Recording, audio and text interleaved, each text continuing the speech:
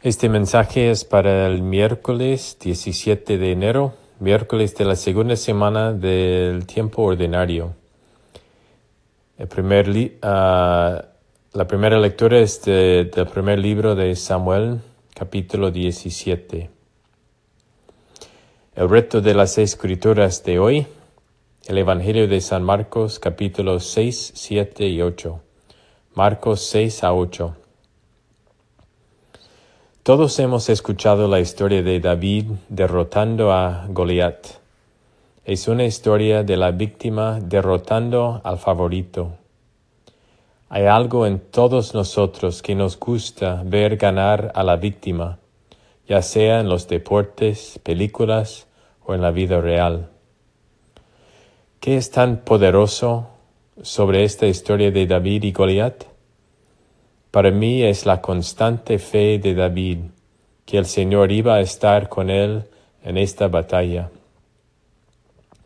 Él pudo haber sido joven e ingenuo, pero tenía una gran fe. Dios ya lo había liberado del oso y del león. Le dijo a Goliat: «Tú vienes hacia mí con espada, lanza y cimitarra, pero yo vengo a ti en el nombre del Señor de los ejércitos».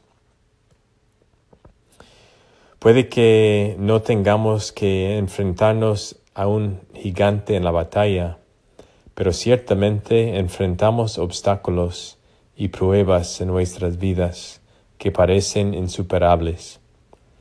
Tal vez estamos batallando con una enfermedad que amenaza la vida. Tal vez nos encontramos en una situación personal que parece no tener una posible solución. Tal vez hay una situación laboral que está más allá de nuestro control. Tal vez un ser querido está experimentando una crisis muy difícil. Miremos al joven David para que sea el estímulo en nuestro tiempo de prueba. Pongamos nuestra fe en Jesucristo, aquel que nunca nos deja solos.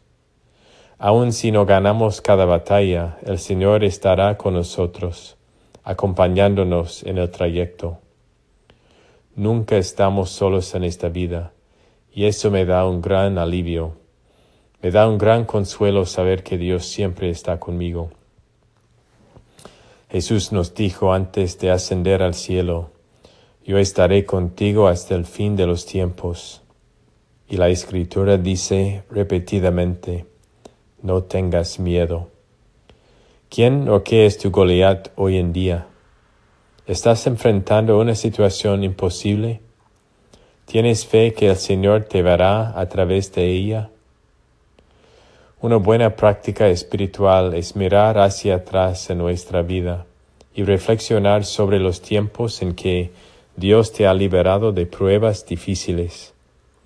Él ha estado con nosotros y promete estar con nosotros en todo momento de nuestra vida. El Señor nos invita a poner toda nuestra fe, confianza y esperanza en Él hoy. Tú nunca estás solo. Que tengas un día bendecido.